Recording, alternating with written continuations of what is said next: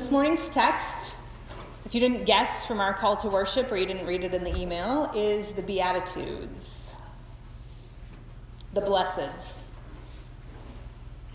These are Jesus' shocking announcement of God's love and blessing to all the underdogs.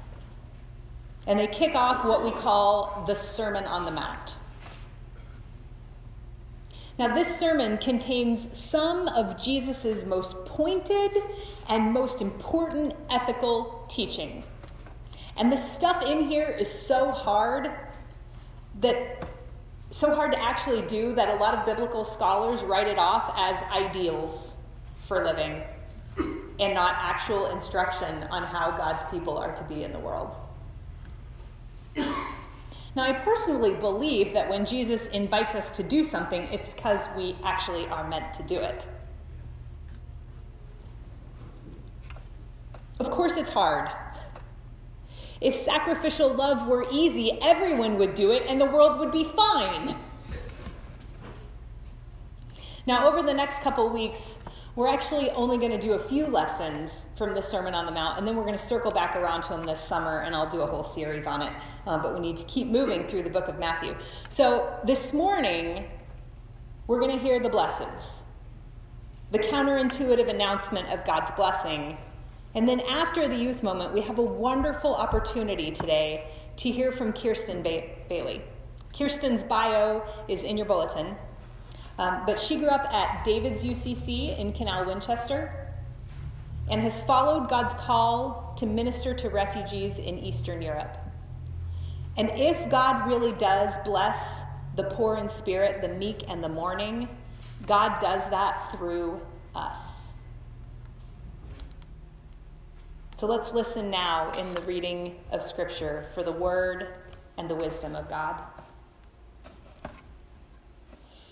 Now, when Jesus saw the crowds, he went up on a mountainside and sat down. And his disciples came to him, and he began to teach them. He said, "Blessed are the poor in spirit, for theirs is the kingdom of heaven. Blessed are those who mourn, for they will be comforted. Blessed are the meek, for they will inherit the earth. Blessed are those who hunger and thirst for righteousness, because they will be filled. Blessed are the merciful, for they will be shown mercy. Blessed are the poor in heart, for they will see God. Blessed are the peacemakers, for they will be called children of God. And blessed are those who are persecuted because of righteousness, for theirs is the kingdom of heaven. And blessed are you when people insult you, persecute you, and falsely say all kinds of evil things about you because of me," says Jesus.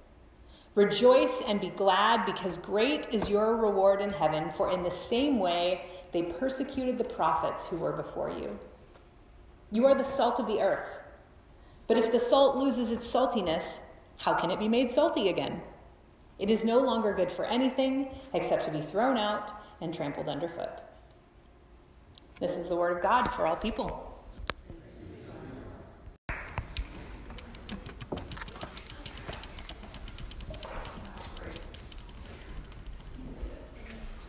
Okay.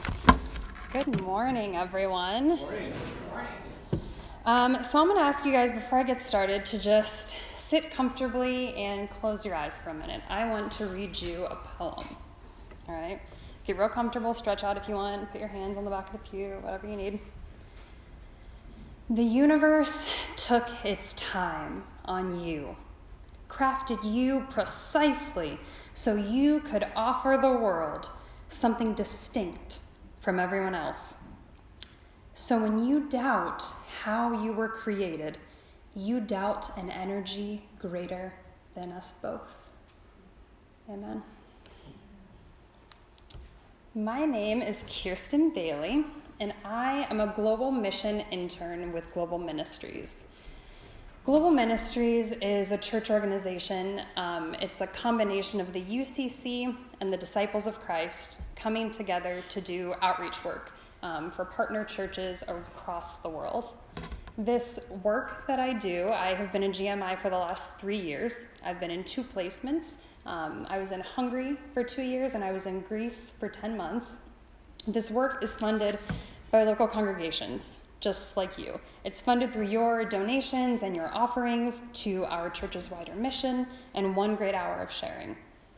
My work that I'm going to talk to you guys about today is only made possible because of your generosity and the generosity of congregations like you guys across the U.S. So I want to say thank you for making the last 3 years of my life possible, truly. My most recent calling was in Katerini, Greece, and I served with the Evangelical Church of Greece. There at their Perihoris NGO. And the congregation that I worked with locally in northern Greece is a congregation following its calling in a bold way. So I want to share a little bit about that with you guys today. I'll give you guys a little background about Greece first before I get started. Greece is considered the gateway to Europe. When you hear on the news about refugees, asylum seekers, migrants, immigrants who are entering the European continent, many of those individuals are coming through Greece, either by land or by sea. The local population in Greece is mostly Greek Orthodox. So when I worked with the Evangelical Church, they were considered like a religious minority within the country, given that there are still some tensions between the Evangelical Church and the Orthodox community. Greece has a population of 11 million people, with about 10% of those being foreigners, 20% of the population being 65 or older. So that means that Greece has an aging population, and this is kind of exacerbated when many young Greeks have moved to other countries in Europe in order to find work. After the economic crisis in Greece, many young people had to leave in order to find jobs and be able to build futures for themselves. More than 1 million people have passed through Greece's water and land since 2015, so quite a few people have come through. But Greece has like historically always been a crossroads for people throughout history. It was a major, trading area. People continue to arrive to the Greek islands or cross through Greece's land border with Turkey across the Evros River, even today. I left Greece in the middle of December, and there were still thousands of people arriving to the islands and hundreds of people arriving through the land border. According to the United Nations High Commission for Refugees, which is the UN organization that cares for refugees around the world, there are almost 70,000 refugees, asylum seekers, and migrants in Greece right now, current day. About 16,000 of those people are trapped on the islands, and about 53,000 people are on the mainland. But the situation in Greece is still very hard for refugees. Even though they've made a dangerous journey and have made it safely to Europe, camps on the islands are often housing people at sometimes 6 times their capacity. And camps that are set up for people on the mainlands are not always geographically thought out. So there are sometimes refugee camps that are built or constructed in northern Greece where there's snow and there are mountains. You can ski in northern Greece. And so when winter comes, those camps are no longer inhabitable for the people who have been living there. So while Greece is doing a great job of taking care of people, there are still a lot of issues within the country in this kind of work. So I was specifically living in a small city called Katerini. It's on the Parian Plain. It's in between Mount Olympus and the Mediterranean Sea. I was about a half hour away from each, right there in the middle. The population of Katerini is about 80,000 people, but the city swells in the summer when tourists come. But most of the tourists who come to Katerini are from either Eastern Europe or from Russia, because it's a more financially feasible way for people to experience Greece without having the expenses of traveling down south to the islands. So what this means is that Katerini is used to having a lot of foreigners in its city, but it's used to having foreigners with very pale skin who look similar to them. They're used to foreigners who look more familiar, maybe, to them. There is also a large Pondian and evangelical population in the city of Katerini that is due to the local evangelical community there. So the church community that I worked within was decent size. There were about 300 people at worship on any given Sunday. And the neighborhood where most of the evangelicals in Katerini lived, there was about 5,000 people in that neighborhood. So it was good sized. The evangelical community that I worked with was originally a Greek community in Pontus, which is near the Black Sea in what is today Turkey. But after the fall of the Ottoman Empire, genocide broke out, and minorities living in Turkey were persecuted in very serious and very violent ways. And so this Greek community that had been living in Turkey suddenly became refugees themselves and had to flee. And they ended up in Aleppo, Syria, on their way fleeing Turkey, coming back to Greece. And some people stayed in Aleppo for 6 months, other people were there for as long as 18 months. And so this Greek refugee population fleeing the Ottoman Empire was cared for by Arabs and Kurds in Aleppo, Syria. The community was given a large plot of land in Katerini where they could then build a church and build a neighborhood and make a home for themselves back in Greece. And this is where, like I said, the community still lives to this day. And so this historic experience is really ingrained in that church community. The matriarchs and the patriarchs of families and of the congregation tell these stories and pass them down to the people who now make up the vibrant congregation today. And so individuals in this congregation now see the hospitality that they are able to show refugees as paying back the generosity that was shown to their ancestors so many years ago. This congregation has always been about social justice, but this especially started in 2012. The congregation realized that they had to make social justice and community outreach more tangible. Before 2012, before Greece's financial crisis, the congregation was hosting dinners and having social events and integrating with the wider community in Katerini. But after the financial crisis, they realized that they had to serve the needs of the people now, where they were, what they needed in that moment. And they realized that that was a food bank. So after a lot of discerning their call, after a lot of Bible studies and a lot of group processing and discernment, they decided to fund a food bank. Their food bank, unlike others in the area, served local Greeks, the local Roma population, which is a politically correct word for gypsies who were living in the area, and they also served migrant workers from Albania and Bulgaria who were living in the area. And so these two groups of people, Roma and migrant workers, previously weren't able to access the other food pantries that were in the area. So this was really such a necessary ministry. The people who were running this food bank then in 2015 saw thousands of refugees trapped in refugee camps in northern Greece. The borders between Greece and Macedonia were closed, and people were not able to move farther north. And so the people who had done this great outreach with this food bank realized that they also had to do outreach to those people. Their congregation, their community was also calling them to do that.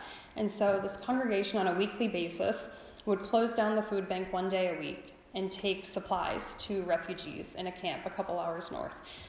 Food supplies, clothing, toiletries, all of that. And they started to build connections there in the camp.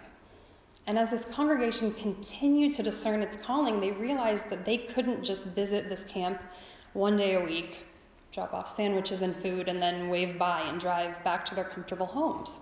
And so the current chairman of the NGO today was the first person to bring refugee families back into his home in Katerini. He was going to leave one day and he couldn't. He had become so close with these people that he had been serving and spending time with. He called his wife and told her, "Honey, get the house clean because I'm bringing people back." And she said, "Okay, how many people are you bringing?" He said, "I don't know, I'm going to see how it goes. I need to talk to the people who are running this camp, but it's winter, it's cold, and these people haven't had clean clothes in weeks. I need to bring them back so that they can sleep in safety and really rest in a non-stressful environment." She said, "Okay, that's fine, I understand, I'll clean the house." It turned out that he brought back 9 people. He filled up an entire van, and this family already has 5 children. There were a lot of people living in that house. And it turned out that these 9 refugees and asylum seekers stayed with this family for 2 months while they got their legal paperwork figured out.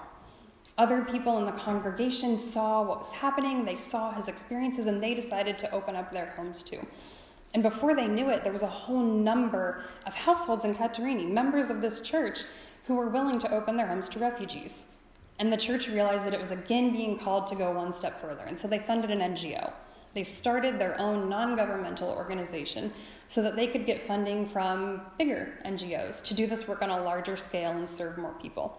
They wanted to be able to provide sustainable housing and a safe environment for people who were in need of refuge. And so in 2016, they funded that NGO. And now, to this day, over 2,500 refugees have been served by them. This NGO has two different projects. There is one that is the UNHCR Accommodation Project.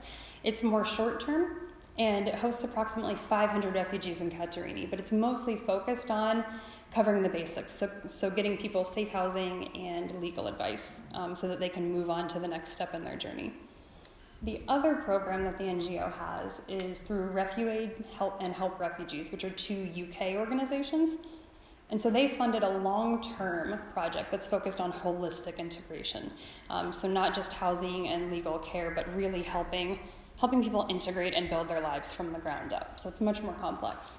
And this project hosts about 40 refugees in Katerini. So in total, there are around 600 refugees living in this city of 80,000, all located in the downtown area. Sorry guys, I need to get a drink real quick before I continue.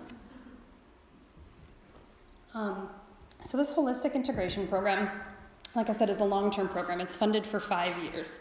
And so the idea is to support 8 foreign families as well as 2 local families, because the NGO and the church community fully believe that you have to start integration from the very ground of this project. And so it's not just foreign families there who are being helped, but it's local families who have really been hit hard by the financial crisis in Greece. And the aim is to find solutions to restore independence and dignity to these families. And so for the first 2 years, the NGO covers everything: any educational costs, medical costs, housing, all of that stuff. And the hope is that then people are supported and are able to find work, sometimes starting off as short-term work, but eventually long-term work. And then in the 3rd year, the NGO supports a family at 75%, and the family contributes 25%. And that number continues to increase. So in year 4, the family contributes by 50%, and at year 5, the family is contributing by 75% to these total costs. In the hope that then by year 6, this family has been supported and cared for and nurtured over these 5 years, and they're able to stand on their own then 100% and cover all of their household costs. So what exactly does holistic integration include? I told you that the UN project is really focused on the basics, but that this one is much more comprehensive. So the organization believes that integration should be holistic. You can't just look at one facet of a person, one area of their life, and then help them build everything else. You have to see all different sides of a person. So they assess psychological needs, social needs, what a person's education level is, what are their long-term dreams for education and for employment. And so this project aims to help with all of those things. When I was leaving, we had 1 child in nursery care as well as 9 children who were enrolled in public schools. We had individuals in temporary and long-term work. Our project planned social events and helped families with financial planning and financial literacy so that they were able to understand what the costs are for running a household practically. We also coordinated summer camp for children so that our refugee and migrant children were able to, even once school was out, still interact with their peers and continue practicing their Greek language. I also ran a handicrafts group as part of my work there, and there was also a sewing workshop going on. The project that I worked in, I told you it had 10 families, so 8 that were foreign and 2 that were Greek. So when I left, there were 40 beneficiaries in the project, 12 men, 11 women, and 17 wonderful, delightful children. These families come from a variety of countries. So 5 of our families were coming from Syria. 1 family was Palestinian, so they were technically considered stateless, which is something that not a lot of people think about. We had 1 family coming from Iran. We had 2 families that were local Greek families being helped, and then we had 1 family that was coming from Iraq. One of the most interesting things that I found in working with these families is that a lot of people would assume that maybe the man would be the head of the household, but in our families, for 50% of them, it was actually a woman who was the head of the household. So it was either a sister or a wife or a grandmother. We also had a variety of different types of families and people living in these 10 apartments that we had. So we had 3 single women, 5 single men, 6 nuclear families, and 2 single-parent families. So a lot of what you'd find in one of our apartments is that we would have a nuclear family with another single man living there who was a relative. Or you would have a single-parent family with maybe a cousin who was living with them.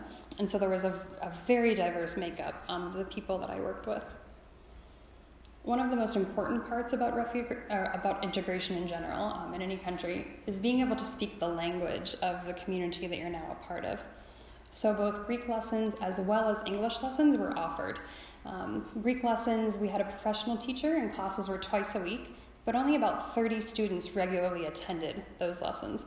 And these lessons were open to both the UN short-term project and this long-term project. So 600 people total were able to attend these, but only 30 people attended Greek lessons.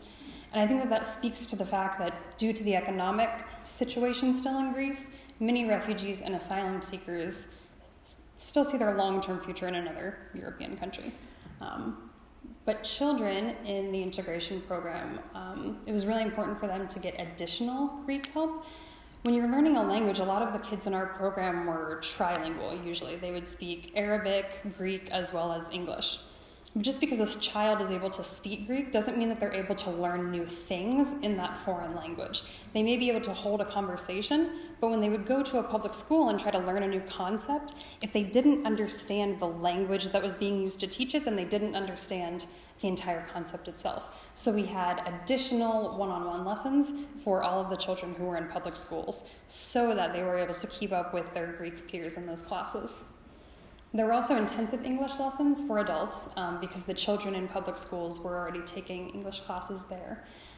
Those classes were 3 times a week, and compared to the Greek classes, there were 90 students who were regularly signed up and attending English classes. Social integration I talked about is super important in the work that I did.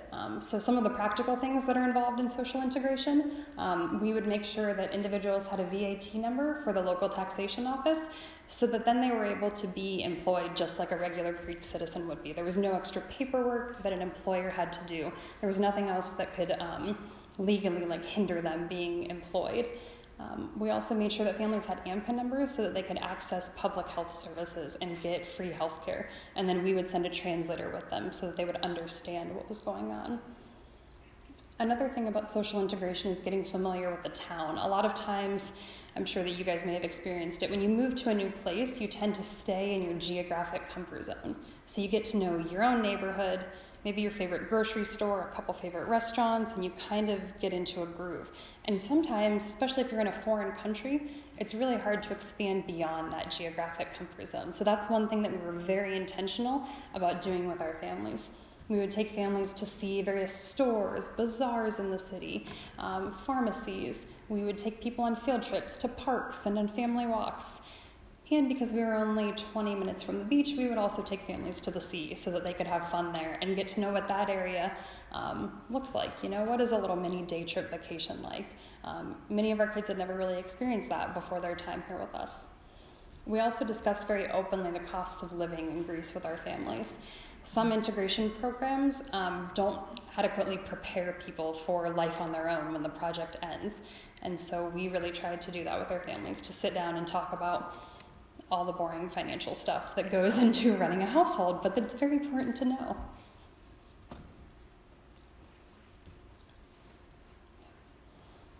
Finding employment is one of the most difficult things in Greece, especially for foreigners. And so in my experience, it was the #1 reason why families would leave Greece and go on to other countries. Greek culture was oftentimes very similar to what they had come from. The weather was similar, a lot of the foods were very similar. But if families can't find jobs and they can't find sustainable employment, then it's very difficult for them to want to stay there and build a life. A couple of the families that I worked with told myself and other members of staff, I see Greek people leaving all the time to go to other countries and to find better opportunities. Why should I have to stay here when I have it even harder, trying to find a job and trying to build a life? And so some of our families would. During my 10 months there, we had 5 families depart our program. And while it was sad, that also meant then that we had the opportunity to bring in 5 new families and offer them safety and security and shelter, while still being in touch with and continuing to socially support our families who had gone on to other countries.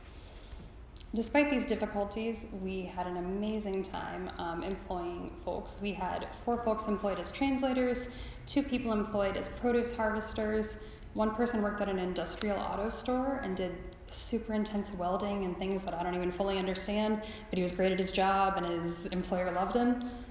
We had 2 people working as general duty employees at a local elders clinic, 1 person working at a pizza shop, where we then all got discounts on food, and it was excellent because your girl's on a volunteer stipend. It was very nice to go there. And we also had 2 employees working at a local car wash. And so some of this work was short term, but a lot of times one of our families would get a job, they would get their foot in the door, and then it would turn into long-term employment for them once their employer saw them and their work ethic. The atmosphere in Katerini is very interesting in regards to refugees. I told you in the beginning that foreigners have always been coming to Katerini for tourist reasons. There are a ton of historic sites and beaches and things to do and to see.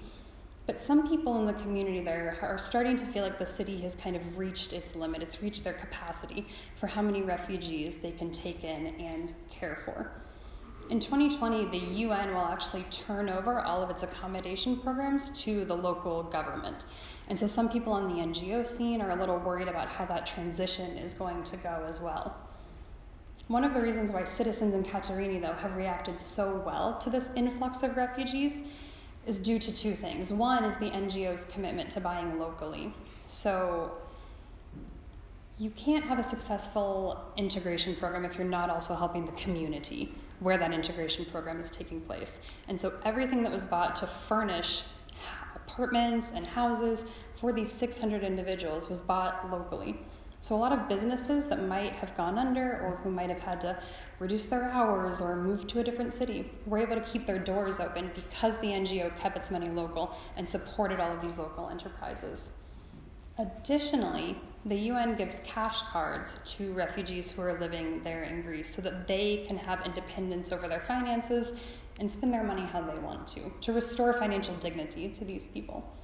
And so according to the UN in December, could you go back real quick? No problem. There's a number that I just didn't remember the exact. So in November, there were 60,983 total asylum seekers and refugees in Greece who had these cash cards, which means that there was over 6 million euro in cash going back into the Greek economy. And because of this, the Greeks have continued, not just in Katerini, but in other cities, especially in Athens and Thessaloniki, to be very open to these people. There are still challenges, but the church feels called to do this work, and they're supported by the community around them because they have invested in that community. They're not only meeting refugees' needs, but they're also meeting the needs of the local community by following their calling boldly and confidently and authentically. And so I want to encourage all of you, you don't have to follow your calling just by moving to Greece and working with refugees, okay? There are a lot of ways to follow your calling in your own context. So I encourage you all this coming week to think not only individually about what your calling might be and what you're called to do for your community, but also what your calling is as a community of faith. What are the needs here? And are they being met by you as a community of faith, or maybe you individually? And if they're not, then what can you do practically? What small steps can you take to help meet those needs? Thank you.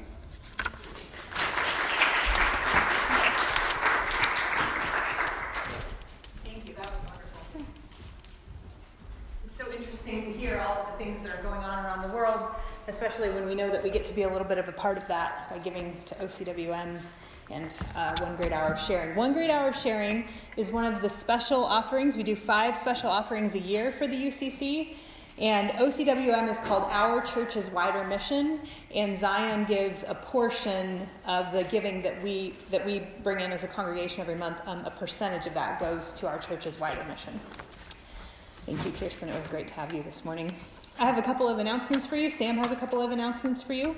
And then we have one more song to sing. I wanted to draw your attention to this insert that is in your bulletin. There are 2 really great opportunities on here. The first one is only available to about half of you because it's women's retreat. So men, you will have to plan your own retreat. If you have been looking for a way to get to know some people better here at Zion, I would love for you to come on Women's Retreat with us next weekend. It will be women from Zion, women from Westerville UCC, and women from David's UCC, which is Kirsten's home church. So we are going to be providing breakfast on Saturday morning. There are 5 or 6 of us already signed up. It's just Friday night and Saturday, and I would love to see you. You can fill this out just with your name. If you know who you want to room with, it's just 2 to a room. Your breakfast sign up, you can give this to me after service. This is open to all ages, all races, all orientations, all marital status. All the women who would like to come are welcome to come on this retreat. The other opportunity on the back is called Learn It, Live It, Share It, which is put on by the Ohio Conference of the United Church of Christ. So there's a lot of information on here. What I want you to know is that if you have been trying to think about how do I go about talking about my faith, I love being here at Zion, and I feel like really good things are happening inside my head and my heart, and I'd like to be able to talk to other people about that. This workshop is designed to help you do that. So look at some texts in the Bible, think about how it works out in your own life, and then talk with other people about how do I share this in a natural way? I'm not talking about going and knocking on people's doors or handing out tracts. How do I have natural conversations about my faith and the things that are important to me? So if you are interested in this, you can sign up online. The information is down there at the bottom. If you are interested in Women's Retreat, you can turn this in. If you are interested in Women's Retreat and you want to go from this, you need to turn this in and steal one of these from someone else before you leave today. Go ahead. Thank you. Just a couple quick announcements. Getting out of here. The fellowship schedule is open for